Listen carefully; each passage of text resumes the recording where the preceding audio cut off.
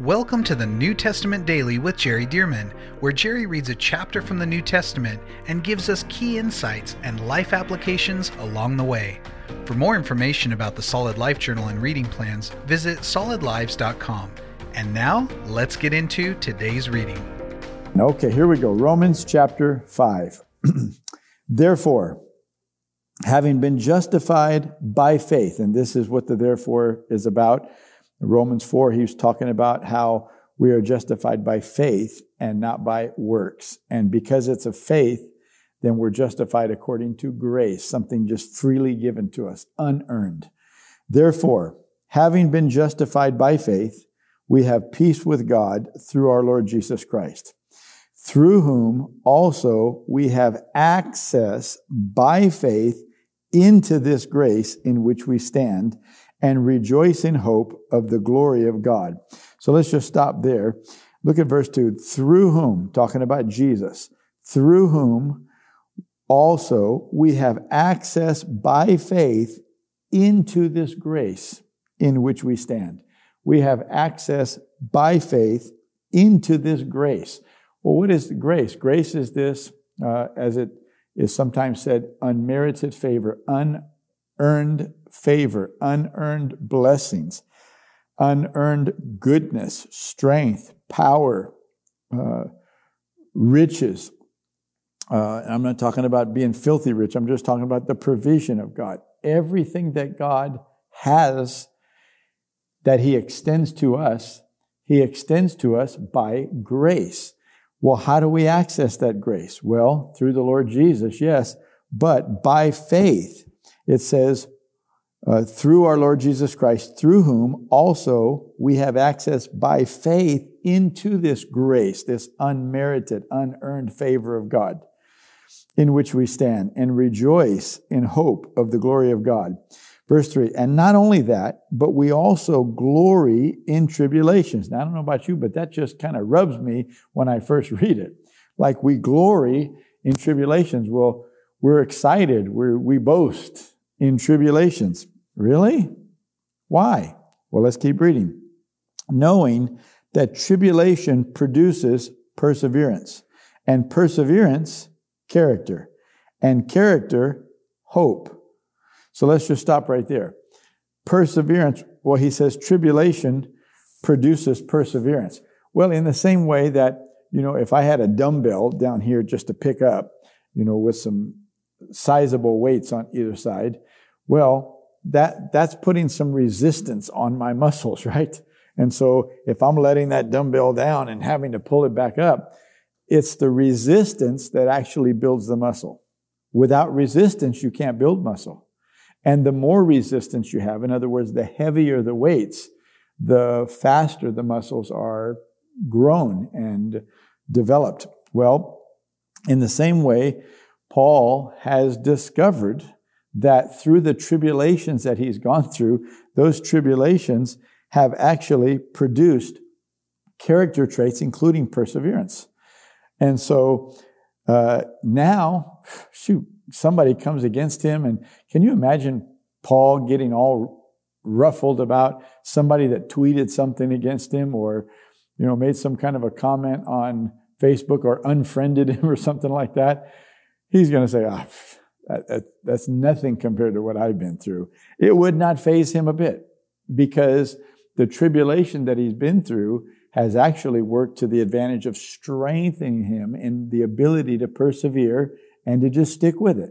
And so Paul's just saying that sometimes us avoiding any kind of discomfort actually works to our disadvantage because it makes us soft. It makes us weak.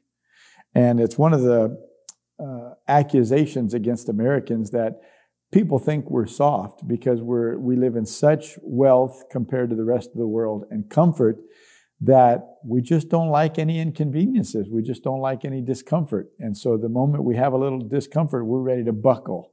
We're ready to give in. And, well, that's not good. So Paul's saying, listen, we glory in tribulations, knowing that tribulation produces perseverance, and perseverance produces character. When you have to persevere and stick with something, there is character being developed in you. And character produces hope. Now, hope does not disappoint, verse 5, because the love of God has been poured out in our hearts by the Holy Spirit who is given to us. That's interesting. Hope does not disappoint because the love of God has been poured out in our hearts by the Holy Spirit who is given to us. For when we were still without strength, in due time, Christ died for the ungodly. I love that right there. When we were still without strength, in due time, Christ died for the ungodly. When we had no ability to live for God the right way, Christ died for ungodly people, unable to serve God the right way, unable to be obedient. In that time, when we were unable, He came and died for us. He came and died for us. And you'll see this again in the 8th verse. Verse 7, for scarcely for a righteous man will one die, yet perhaps for a good man someone would even dare to die.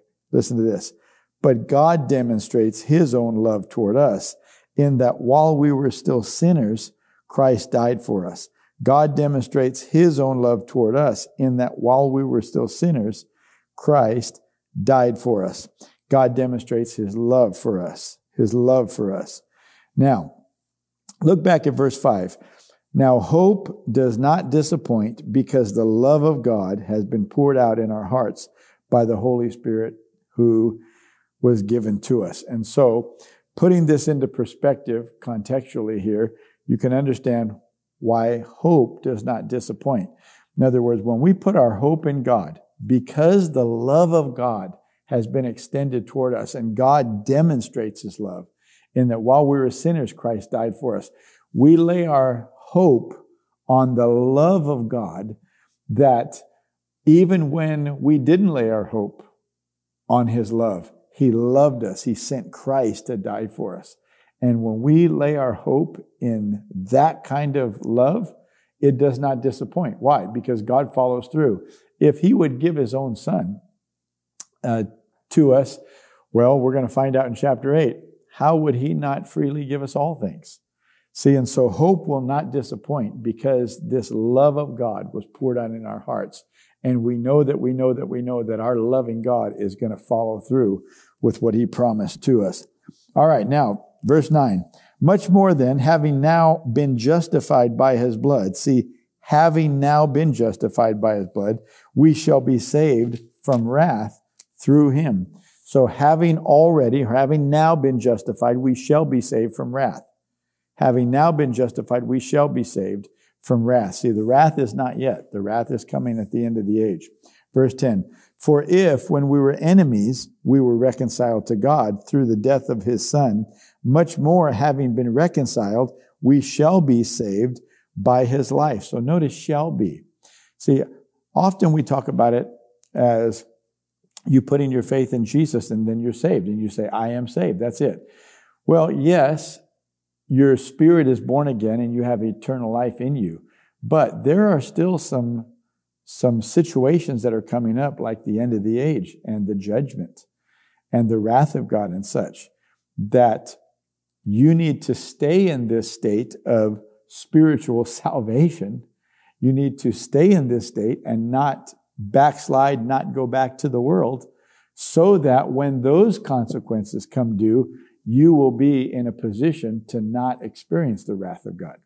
So yes, there are many people who they say the prayer, and I believe many of them even are born again, and yet they can be tempted back into sin and choose to continue to live a lifestyle of sin. And so having been justified, they end up still experiencing the wrath of God. And that shouldn't be the case. And so you'll notice that Paul is not saying, once you get born again, none of that could ever happen to you. Well, that's not true. It can happen to you if you don't stay with the Lord, if you don't walk in His salvation. So, notice again, verse 10, for if when we were enemies, we were reconciled to God through the death of His Son, much more having been reconciled, having passed, we shall be saved by His life. And not only that, but we also rejoice in God through our Lord Jesus Christ, through whom we have now received the reconciliation. So thank God, if you're born again, you have received the reconciliation between yourself and God. Verse 12, therefore, Just as through one man sin entered the world, that was Adam. Just as through one man sin entered the world, and death through sin, and thus death spread to all men because all sinned. For until the law, sin was in the world, but sin was not imputed or credited against anybody when there is no law. Nevertheless, verse 14, death reigned from Adam to Moses, even over those who had not sinned according to the likeness of the transgression of Adam, who is a type of him who was to come. So from Adam to Moses, what does that mean? Before there was ever a law, the law didn't come about until Moses. But from Adam to Moses, people were still sinning, though they weren't breaking the commandments of God because the commandments had not been given. They were still sinning. They were doing wrong, morally wrong things. Verse 15. But the free gift, here we go. But the free gift is not like the offense. The free gift of righteousness is what he's going to say, is not like the offense or the sin. For if by one man's offense, or we could say sin, if by one man's sin many died, much more the grace of God and the gift by the grace of the one man, Jesus Christ, abounded to many. And the gift is not like that which came through the one who sinned. For the judgment which came from the one offense resulted in condemnation. But the free gift which came from many offenses resulted in justification. The free gift, of course, was salvation through Jesus.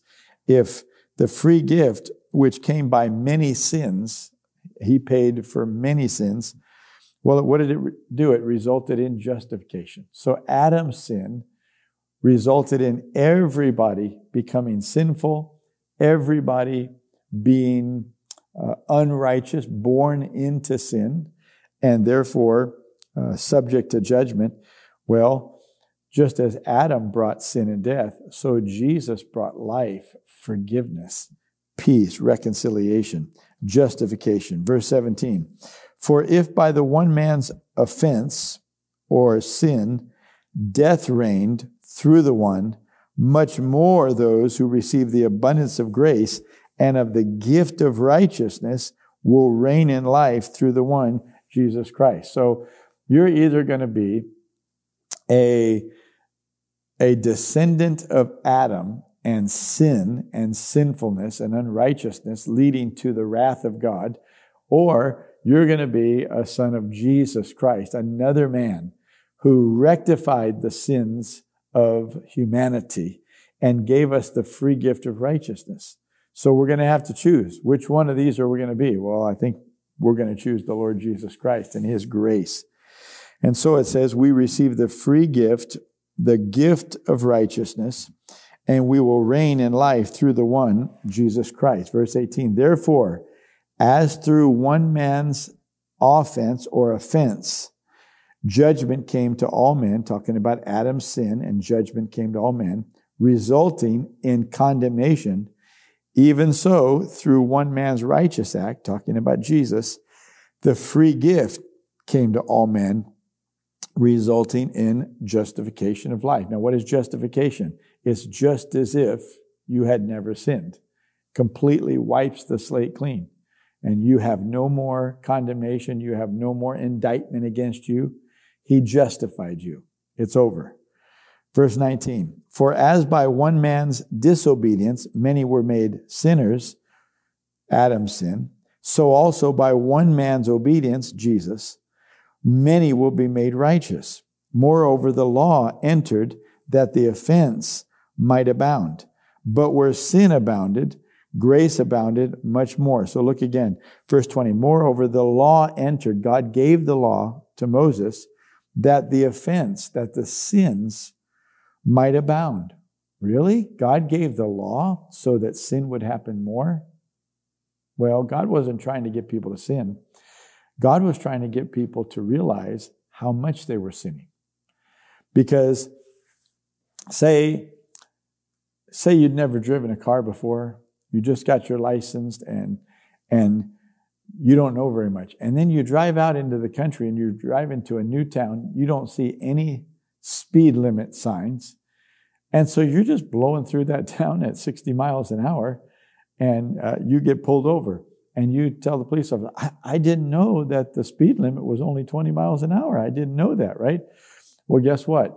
If we put signs up like every 50 feet, 20 miles an hour, 20 miles an hour, 20 miles an hour, now there's the law.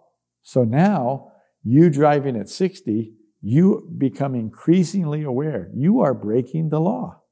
And so with all these commandments, hundreds of commandments that God gave in the Old Testament through Moses, when all these commandments came, people realized, oh man, I'm sinning here and I'm sinning there and I'm sinning the other place. So it wasn't that maybe they were actually sinning more, but now the clear sinfulness of their lives is very evident because the commandments now showed them for the first time what they should and should not be doing. And so what happened is, because now they know it, now they realize, man, I'm sinning even more. And guess what? Just because the commandments came, that doesn't mean that I stopped sinning. So, in that sense, it abounded. So look again, verse 20. Moreover, the law entered that the offense might abound. Let me just say it like this. God needed them to see that they needed a Savior. If they didn't realize that they needed a Savior, then the gospel wouldn't be good news. Well, why do we need that? Well, He died for your sins. Why? I'm okay. I'm good. No, the law came to show them how bad it was. Sort of like looking in the mirror. You know, you just finished that spinach salad and then you look in the mirror and you smile and you got some green stuff in your teeth. Well, before the mirror, you didn't know. And you could just be out there talking to people and laughing and smiling and not realize that was happening. But once the mirror came and you realize, oh, look at that. And I have something on my face too, right? And that's what the law did. The law said, here's the standard of God. And by looking at the standard, they saw how deficient they were. And so in that sense, their sin abounded. Their realization of sin abounded. So the law entered that the offense might abound, but where sin abounded, look at this. But where sin abounded, grace abounded much more. See, along with the law, God has the grace to be able to forgive all sin. So, what purpose does the law serve? Well, by us looking in the mirror and seeing how bad things are, we can turn to God and say, God, we need your grace. We need forgiveness.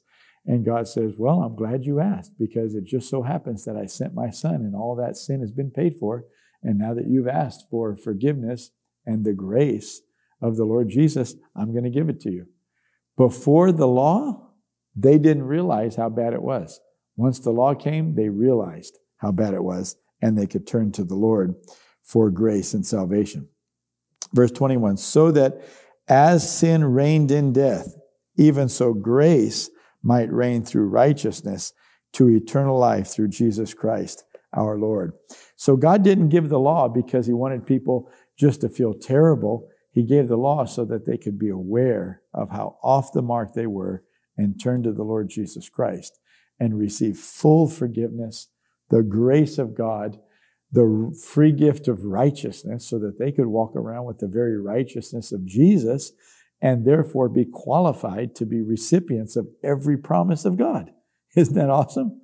See, and so that's why God gave the law, to show us that we needed a Savior. And once we receive the Savior, boy, we're in a position to receive all the promises that God has for each of us. Well, that's good for today. I look forward to tomorrow. Another great chapter. Chapter 6 has, some nuggets in it, so don't miss it.